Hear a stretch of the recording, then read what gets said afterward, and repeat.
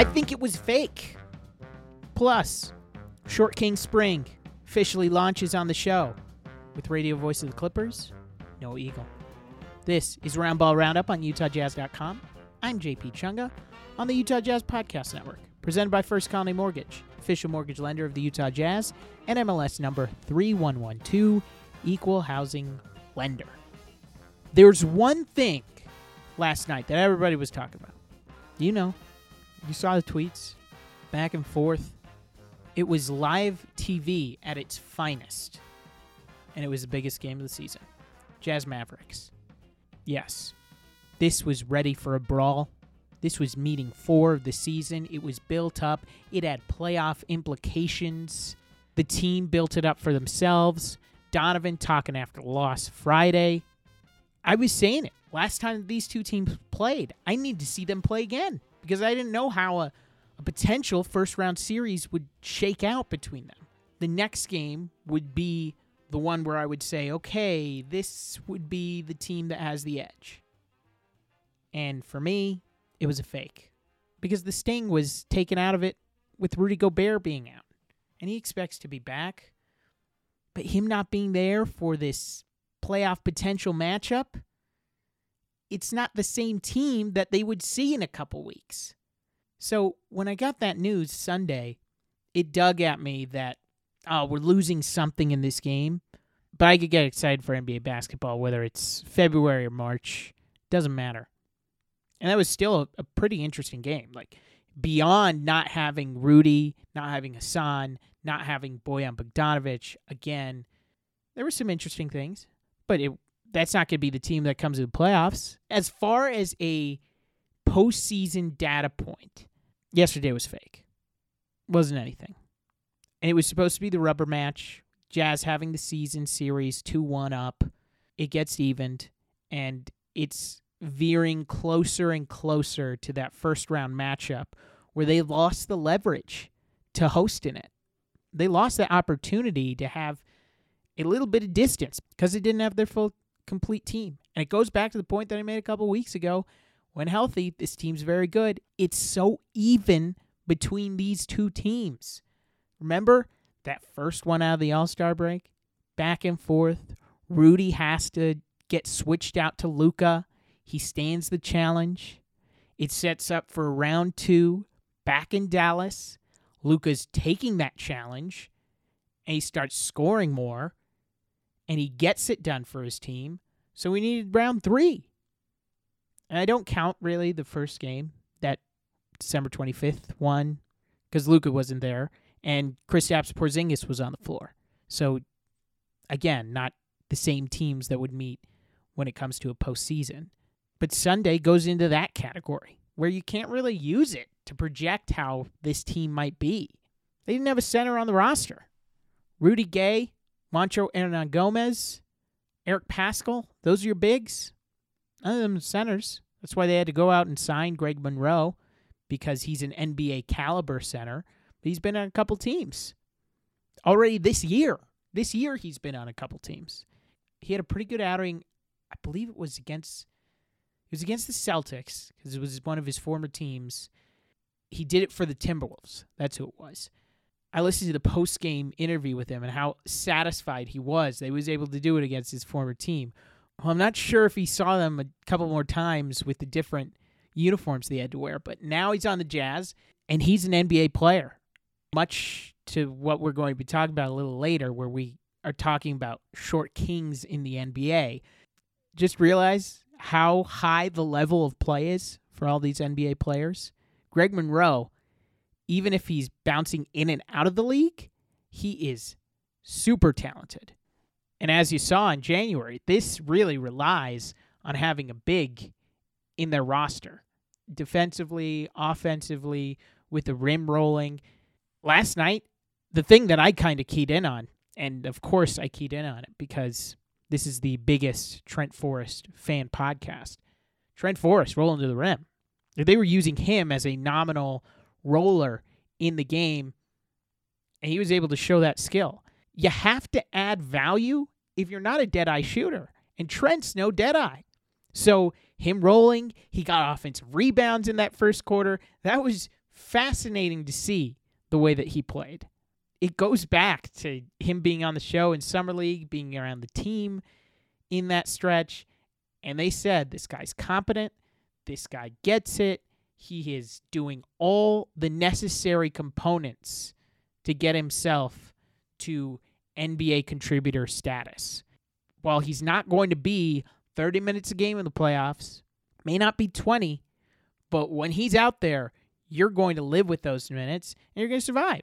It's not going to be the treading water sort of scenario with him when he's out there because he's so smart. He's a really talented player. I can't emphasize that enough, how impressed I was with seeing him last night. But of course, I mean, clock strikes 12. This is midnight. Cinderella, find your shoe. And much like March Madness, lower teams, as the clock keeps winding, runs out on them. And they lose the Mavs because Luka takes over, his teammates hit shots, they win. Now, in the playoff series, I still stand by what I said last week, which his teammates can also have those off nights. They had it Friday against the Timberwolves when they could only hit 5 shots. This one, they hit way more. If Reggie Bullock's hitting 7 threes, that's going to be a very difficult one to survive. Luka getting him so many wide open shots. So big picture for the Jazz, they lose the footing. They lose the advantage that they had on this team. Could have taken that full control over them. They can still get back. I mean, my favorite website's Tankathon. I told that to you last time out. Mavs, they've got 7 left. It's the Bucks and it's the Cavs. Jazz have the same amount. They got the Suns, Grizz, Warriors, Lakers, who have been very difficult for this team and will not be talked about on this podcast.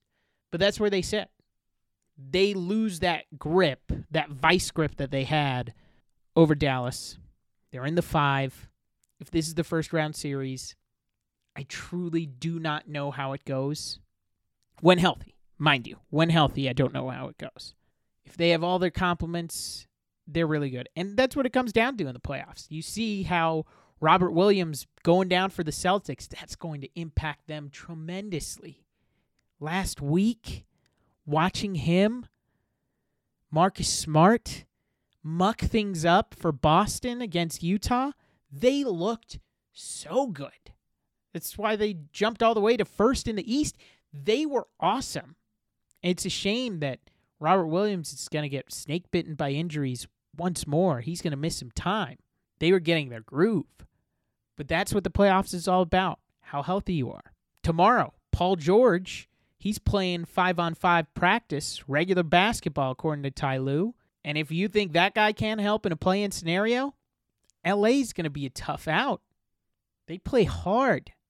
And Saturday, when the Jazz see the Golden State Warriors, no Steph, they hope to have him in the postseason, but they're different. They aren't championship contenders without their former MVP. So that's the hope. The hope is that health doesn't rob this group once again as they prepare for another playoff run. And one that would honestly be their first non-health scare rounds. Bubble, it was Bojan. He was out. Last season, it was Mike Conley and Donovan Mitchell compromised. And this year, we'll see. Because I don't know how much motivation there might be with a couple teams locked into their positions. They're going to play Phoenix. They're going to play Memphis. But are they going to be motivated to keep playing their guys 30 minutes a night? Might reel back and be content with their seeding. The bright spot of the playoff standings right now, that neighborhood that the Jazz are in, that Warriors, Mavs, Nuggets, everybody's playing pretty similarly right now. Last 10 games, Golden State 5-5. Same for the Nuggets. Dallas 6-4. Jazz have been 4-6 over the last 10. So it's all fairly similar in the way that they're playing. Okay, before I get to Noah, I wanted to touch on something because rumors happen, and I know you don't come here for, better hear JP's take on the latest rumor. But I saw Mark Stein in the frame last night, and I did a podcast Friday on the Note podcast feed. Check it out. Same place you got this. Just search The Note, Utah Jazz. Spoke to Jay Billis, spoke to Johnny Dawkins, UCF head coach, a couple former Dukies, his teammates when he was at Duke, about Quinn Snyder, Coach K, Coach K's legacy as he continues to another Final Four. Shout out to Duke. I know they're very hateable, and that's just the deal when it comes to being the Blue Devils. A lot of people love you. A lot of people hate you. But he makes it to another Final Four. And as a college basketball fan, that's good for the podcast. But speaking to Jay, holds Quinn in the highest regard. I've had him on this podcast as well. He's felt that way for a long time. And with the Stein rumors out there, the takeaway for me is that the league holds him in the highest regard. Something that his peers already hold him to, his friends, people who see the game know. And I feel that way about Jay. I've known him since dating back to college. His basketball mind is right up there with anybody's. There's a reason why he's on the number one team when it comes to college basketball. It's due to him seeing the game at all levels. He's at Nike Hoop Summit. He's seeing AAU players. He's seeing high school guys. He's seeing it clearly at the college level and at the NBA. He could be a general manager if he wanted to. But that's how high I hold him in regard when it comes to basketball. So he sees Quinn and he sees him as a top X's and O's guy. That says something. And that is just recognition of the league seeing him as a good coach. And he addressed it in the Salt Lake Tribune, which, if you know the delicate situations around coaches, it rubs people the wrong way if you're commenting on jobs that aren't open. Phil Jackson getting interviewed by the Knicks, read that in Blood on the Garden. That rubbed people the wrong way. It's not cool to be vying for somebody's job if they already have it. So, Quinn in the Salt Lake Tribune, you can read that. I thought I was going to have enough time to talk about Taylor Rooks in our interview with Rudy, but I guess I'll save it for the next podcast. This one's just too loaded. I spoke to Noah Eagle, and I brought up pressure with him, if only because, look at this team. This team is under so much pressure. The Jazz, this group, if they're finally healthy, the expectation with them is pretty high, and they hold themselves to high expectations. Listen to the Taylor Rooks interview. Rudy holds himself to high expectations. But from that comes pressure. Pressure can make things difficult, can make things seize up. I wanted to hear how the Clippers dealt with pressure. Seemingly, the entire time that Noah's been there, there's been pressure. So, hear from him about that and also Short King Spring. Had to get that in as well. It's Noah Eagle on Roundball Roundup. You're exposing me to my radio audience. My voice doesn't make me sound like a short king. So now everybody has to know. But it's okay. I gladly represent. I gladly represent this pristine group of people that I have been fortunate to be a part of. I feel like we talked about this on the last time, about how we're both a little vertically challenged. That's why the relation to watching Spider-Man, he is the short king of all the superheroes. He is, especially now with Tom Holland. It feels like he is kind of spearheading the Short King Spring movement. I feel like he's who started it inadvertently. It's not like he's going out there and he's like, oh, I just want to be out there for all the Short Kings now. He's not saying that, all right? He's just being a legend while also 5'7". And so we're all like, let's get behind this guy. He seems like a good leader, and he's kind of taking it by storm. Then he's doing movies with a fellow Short King and Mark Wahlberg. So I think we can all agree he's kind of the face of the movement, and I'm happy to follow where he goes. And, correct me if I'm wrong. The other Spider-Mans in that No Way Home, they're all Short Kings as well. Tobey Maguire, I just looked up, 5'8". I think Andrew Garfield might be, what would be the hiding out? 5'10". Like, I was going to say, what's the cutoff? What are we saying the cutoff is here? For normal run of the mill and for actors, it's in the single digits, 5 single digit. Give me a 5'9" and below. Yeah. So I was thinking about it because I think there are a lot of actors that fit that criteria. I feel like the best actors, generally the shorter ones. Yeah. Tom Cruise's, the Al Pacinos, of course, Danny DeVito, couldn't leave him out. Joe Pesci. go down a long list. Dave Franco, Zac Efron. I mean, we could keep going. All right, keep going. Entertainer wise, it's endless. Kevin Hart. Let's not forget Bruno Mars, who might be one of the most talented men on the face of the earth. So we could go on. This could be the whole show, right? Just naming the short kings of all short kings. But I know we've got bigger business to get to. That's how we're going to end. We're going to end with our all NBA short king team. So don't worry about that. I do have a broadcasting question on the front end because you're doing it right now. And I have experienced it being in the circles of being around broadcasters. Why do all play-by-play men on their off days wear these baseball hats? Every single one. It's shoot around, they're also notorious for having a baseball cap.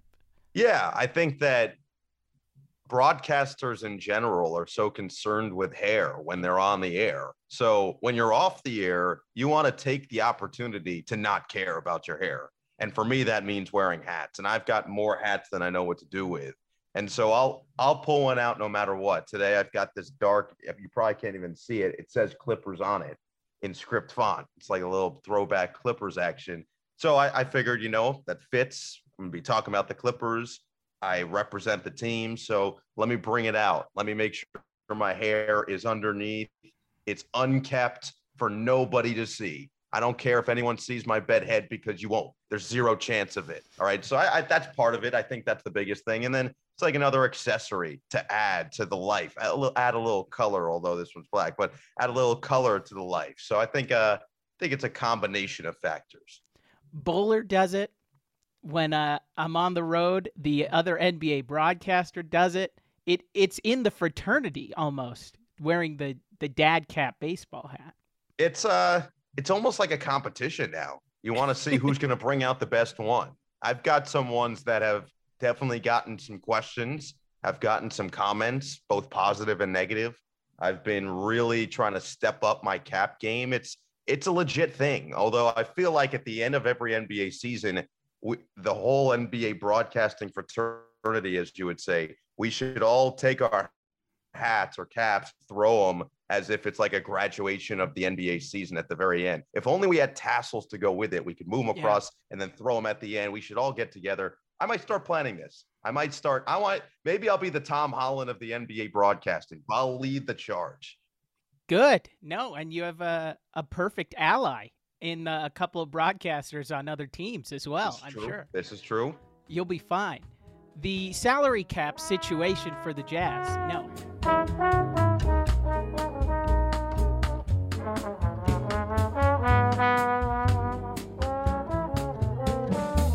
Now let me tell you about First Colony Mortgage. They've been serving the lending needs of Utah for more than 35 years.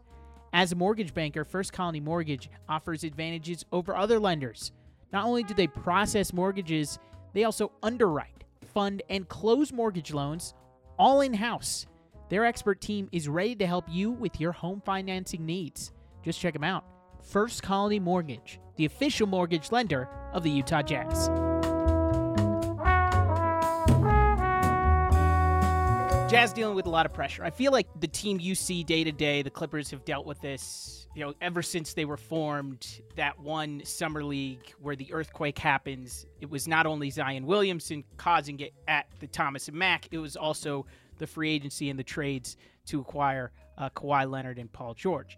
They've gotten to the conference finals. What was it along the way that got them through the pressure and through the pressure cooker that is the NBA season? Yeah, I do see a lot of parallels between the Clippers situation last season and the Jazz situation this season. For the Clippers, coming off the 3-1 loss to Denver, similar to what Utah had, but it was one round later. It was coming into a season where the expectation was a championship, coming into the season where people said if they don't win it or at least get to a finals, it's considered a failure. And they succumb to that pressure. They have to regroup. And then last year was looked at as a redemption type season. And to get to the conference final, certainly once Kawhi went down, that was seen as, okay, this is progress now. They did deal with a lot of that pressure. They did deal with a lot of those expectations, and they almost tossed them to the side. Now, to quote the late, great Kobe Bryant, job not finished, right? You got to get all the way there. You've got to win it. And that's still the goal. Ultimately, Steve Ballmer is not going to accept anything other than a title. And I think Utah's in a similar situation right now. 3-1 loss to Denver in the first round in the bubble.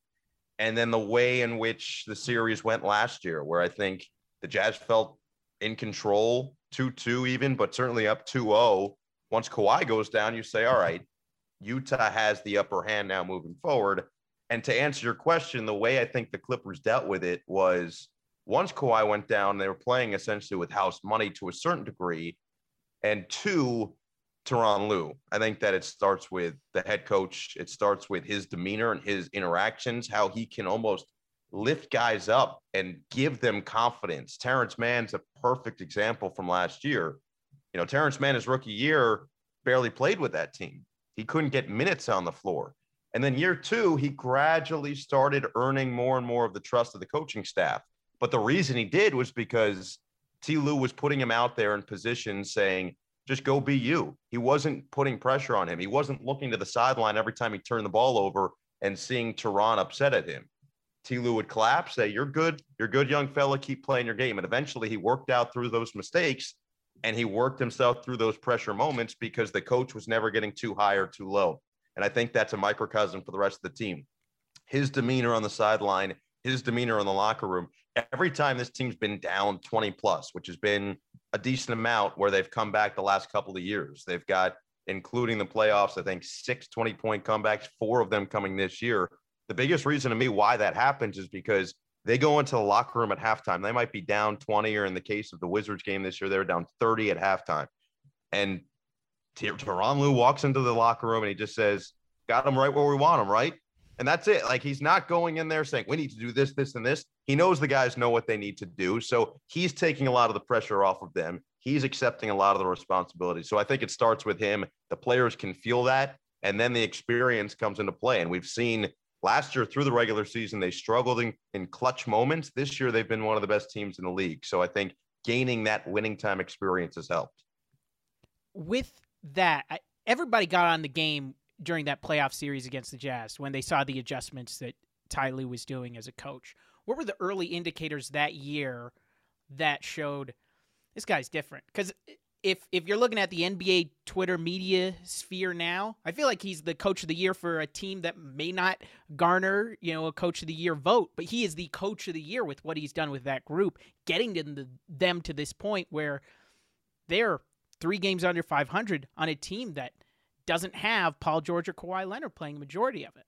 Yeah, or Norman Powell's only played the 3 games since the trade deadline. And so it's been ridiculous to watch. I mean, it's been insane considering the factors that have gone into the season, that they are in 8th place in the Western Conference and still putting themselves in position to potentially be in the playoffs this year. And he deserves all the credit in the world. And I think we've all been glad that he's gotten his credit, because through his coaching career, it was always, well, let's see what he can do without LeBron James. And then last year, when maybe he was losing some games where people thought he should have been winning, oh, well, see, he doesn't have LeBron now. Then they go down 0-2. See what happens? Down 0-2 a second time. So I think it's nice to see him finally get his credit. The first realization that he was different, you could kind of see the building blocks through the early portion of the season, but there's a seminal moment his first year as the Clippers head coach that Nico Batum talks about a lot, and Terrence Mann and Luke Kennard talk about it a lot, and even PG and Kawhi mention it. There was a game against the Atlanta Hawks last year in which the Clippers were down, and Atlanta had won 8 games in a row, I believe, going in. It was right when they turned. Nate McMillan had just taken over. They won the first 8 games where he was their head coach, and they were just on a tear. And obviously that's a team that ends up going to the conference finals a year ago. So you know how it ends. You know that they were a legitimately good team. And Clippers were down 22 in that game. They had everybody there. Kawhi and PG were playing. And early in the third quarter, they were down 22 points with like 8 minutes left. He pulls the whole starting unit. It's 8 minutes to go in the third quarter. Like, that's unheard of. You don't see that in the NBA. He says, Kawhi, you sit. Paul George, you sit. Ivica Zubac, whoever else, sit. He put in Luke Kennard, Terrence Mann, who at the time were not playing for the team. They were not in the rotation. He put in, I want to say, Patrick Patterson, who was in and out of the rotation. He just put in a lineup that basically hadn't played all day. They hadn't played at all day.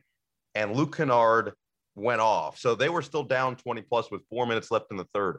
Kennard did not miss in the third quarter. He ends up hitting a half-court shot at the end of the quarter to bring it to an 8-point game going into the fourth.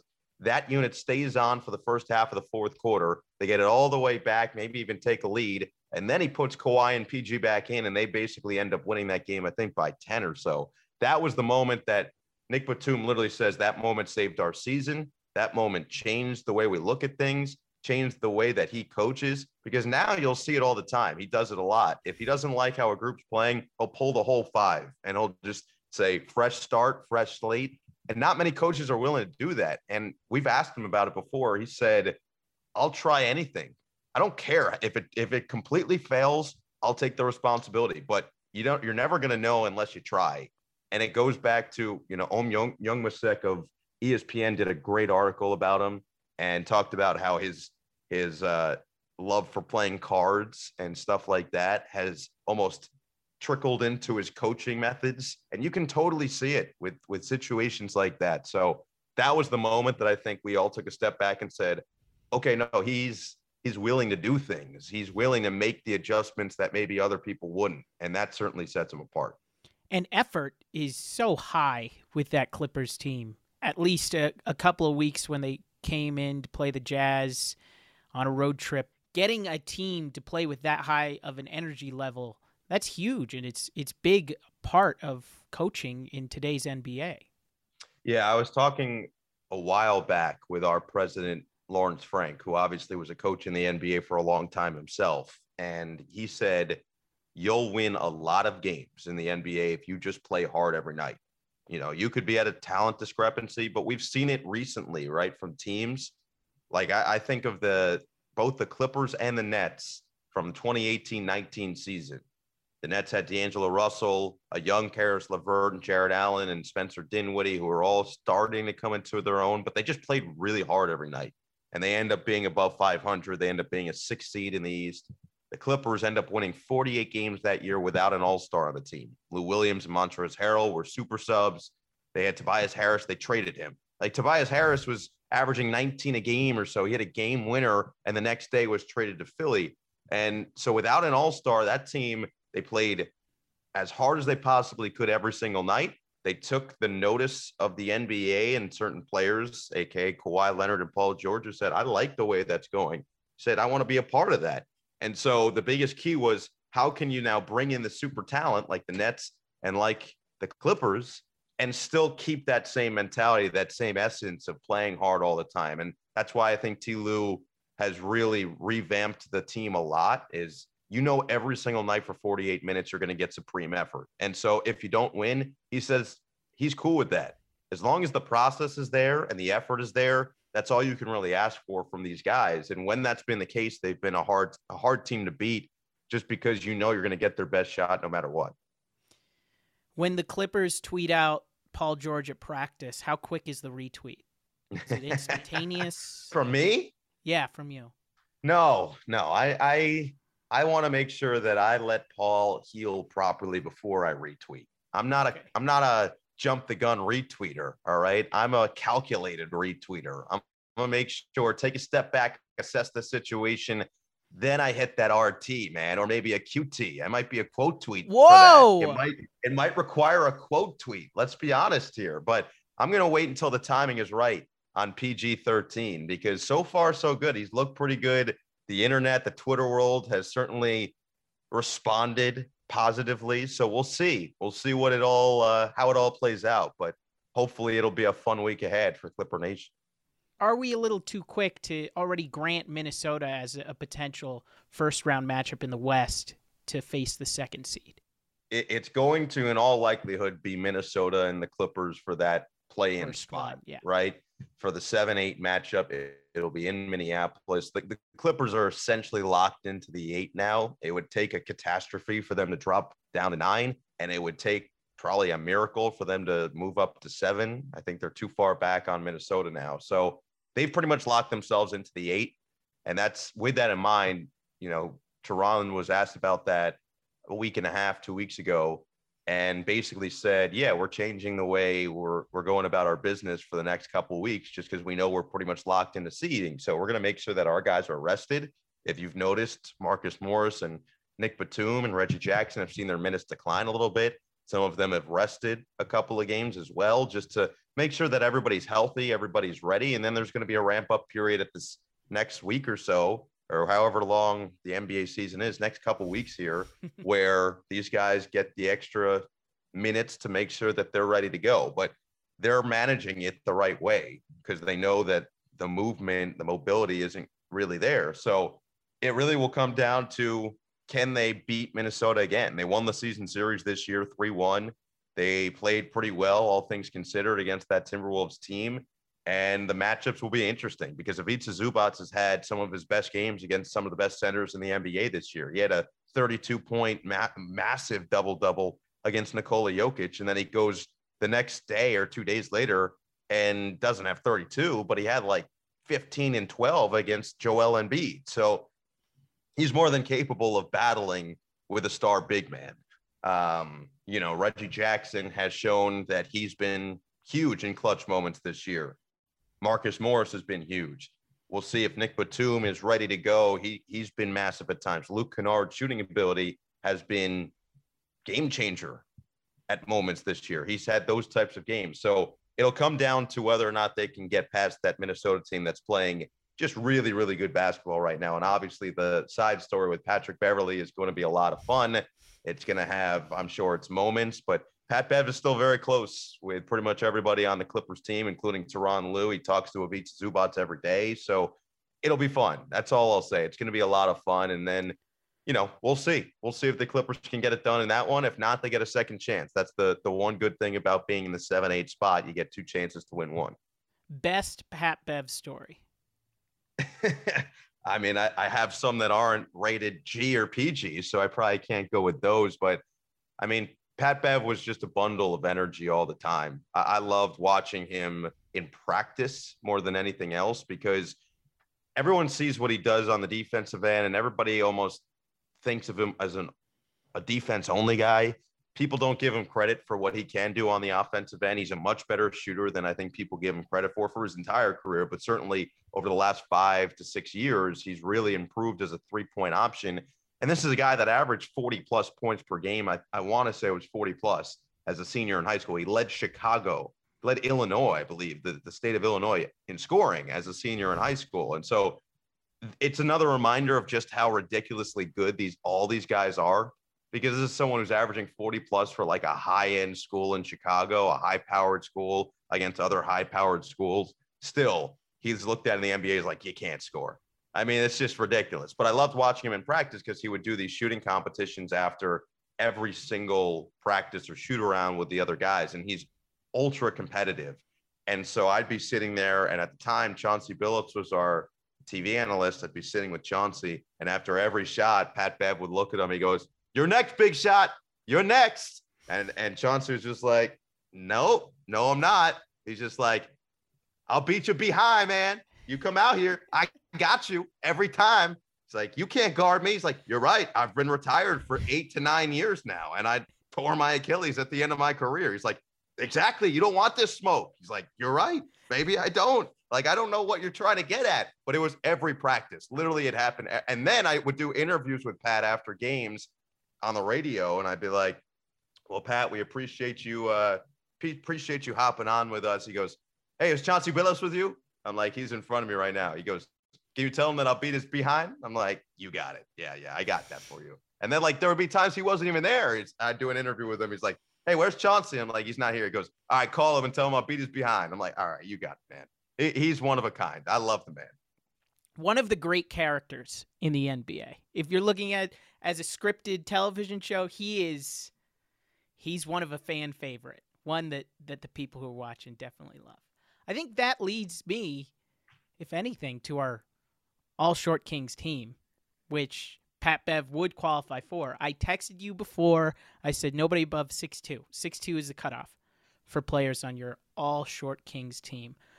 I bring this up only because Short King Spring, and Jose Alvarado was awesome over the last couple of weeks. You see exactly what he embodies as the short king that he is.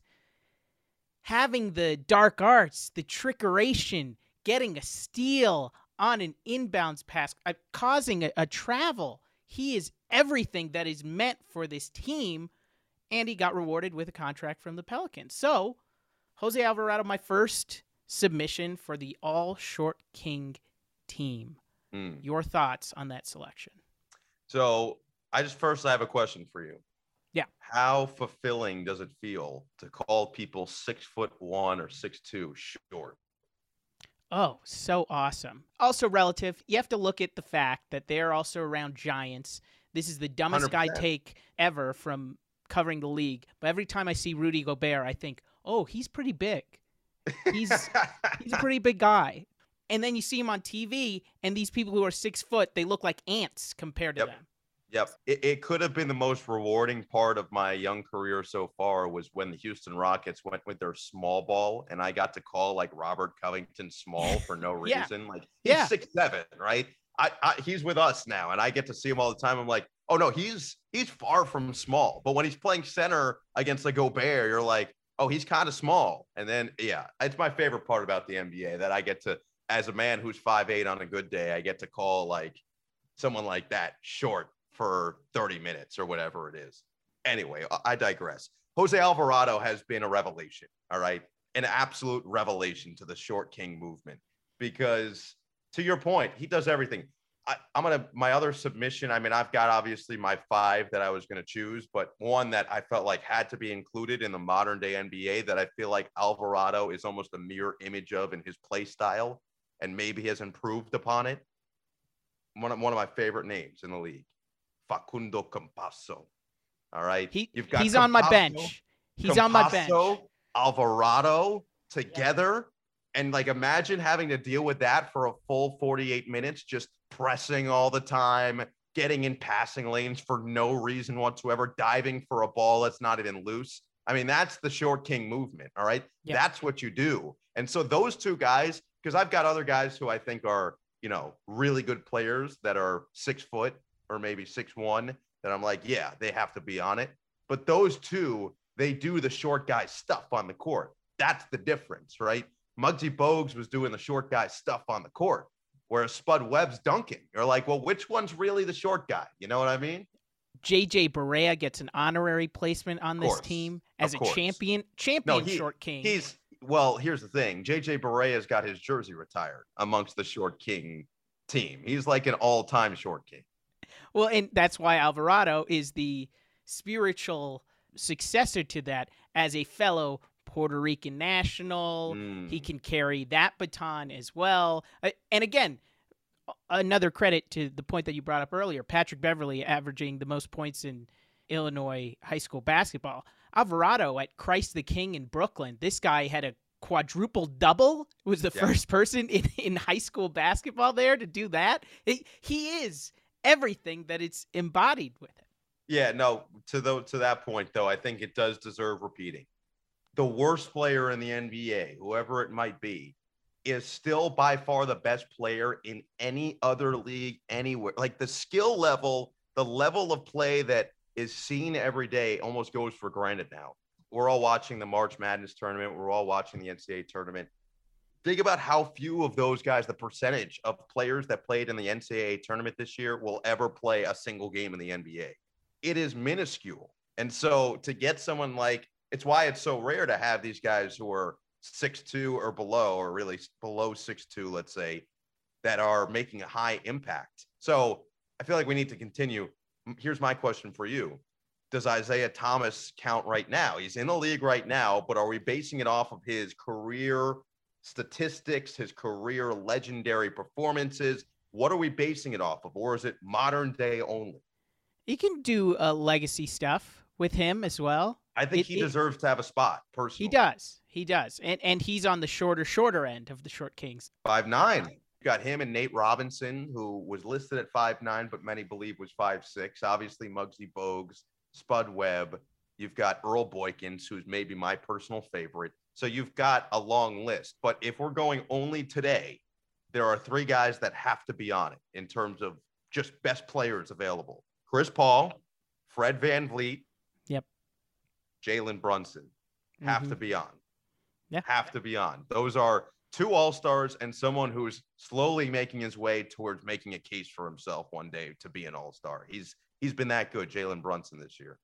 CP is the Bill Russell of short kings. But again, I go back to like what I said before. Those guys are just really good, straight up good. Whereas an Alvarado or a Campasso, they do the short king stuff that keeps them in the league. It's the hustle plays. It's the little things that don't show up on the box score. You know, it's all those guys that had to tell coaches, no, don't watch me for like 5 minutes. Watch me for a full 48. Then you'll understand my impact on the game. That's what I'm looking for.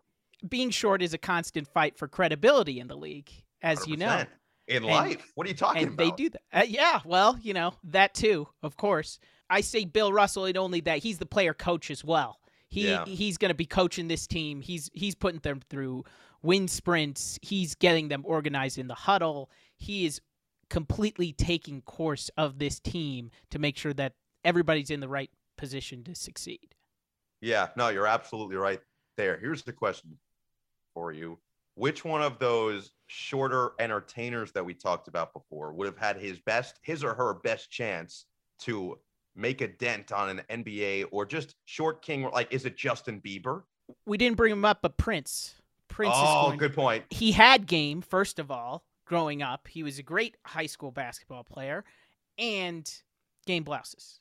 Yeah, game Prince. Blouses is, which that's my favorite moment, I think, from Donovan Mitchell's career still to this day, is when he hung on the rim and then he tweeted out game Blouses. So I forever had infinite respect for him the second that happened. Donovan Mitchell is my other submission to this short king. I feel like you're bending it a little bit. He's 6'1" on a good day. Yeah, he just does not play like a short king. No, not at all. Because he's so ridiculously athletic and insane at everything he can do. Like, at least Chris Paul, you might say, well, he's not playing like an Alvarado or a Campasso, but he's not playing above the rim either. I feel like anyone who plays above the rim, it's a hard argument to make. He doesn't dunk anymore. Dunks at career lows. But if you've won a dunk contest, that's why I'm a little hesitant on Spud Webb. Yeah, and Nate Robinson. Like, if you've won a dunk contest, that means that you're just an insane person. Like, it's a different level.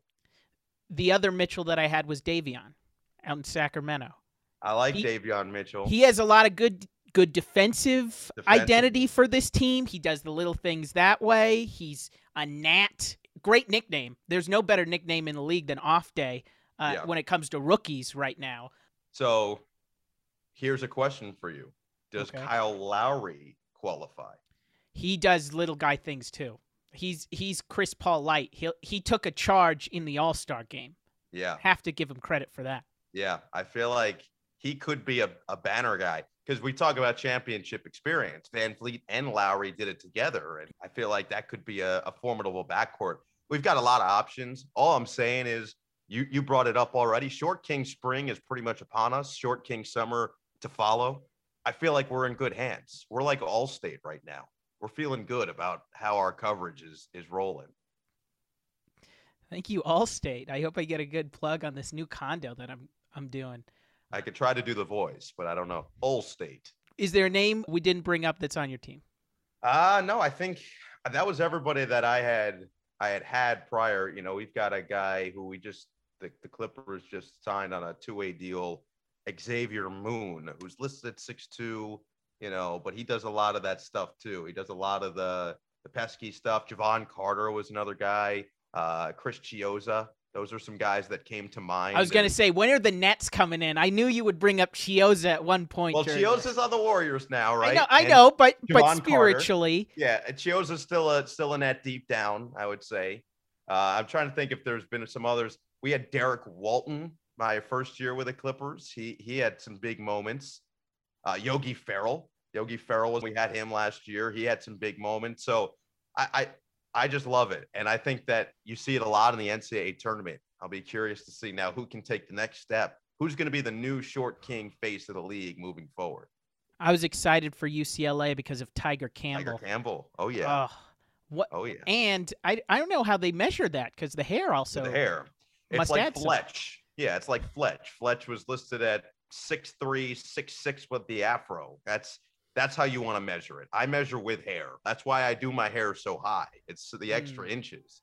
I mean, I'm giving away my secrets right now, but I don't care. It's cool. Right now it's under the hat. It's unkept. But when it's kept, when it's together, I go from like 5'7.5" to a legit 5'8". That's the difference. It's a difference, all right? It's better to see the 8 on the driver's license than the 7. Big difference. Sure. Yeah, big difference. He is the short king himself. Radio voice of the LA Clippers, Noah Eagle on UtahJazz.com. Noah, appreciate it. Appreciate it as always, man.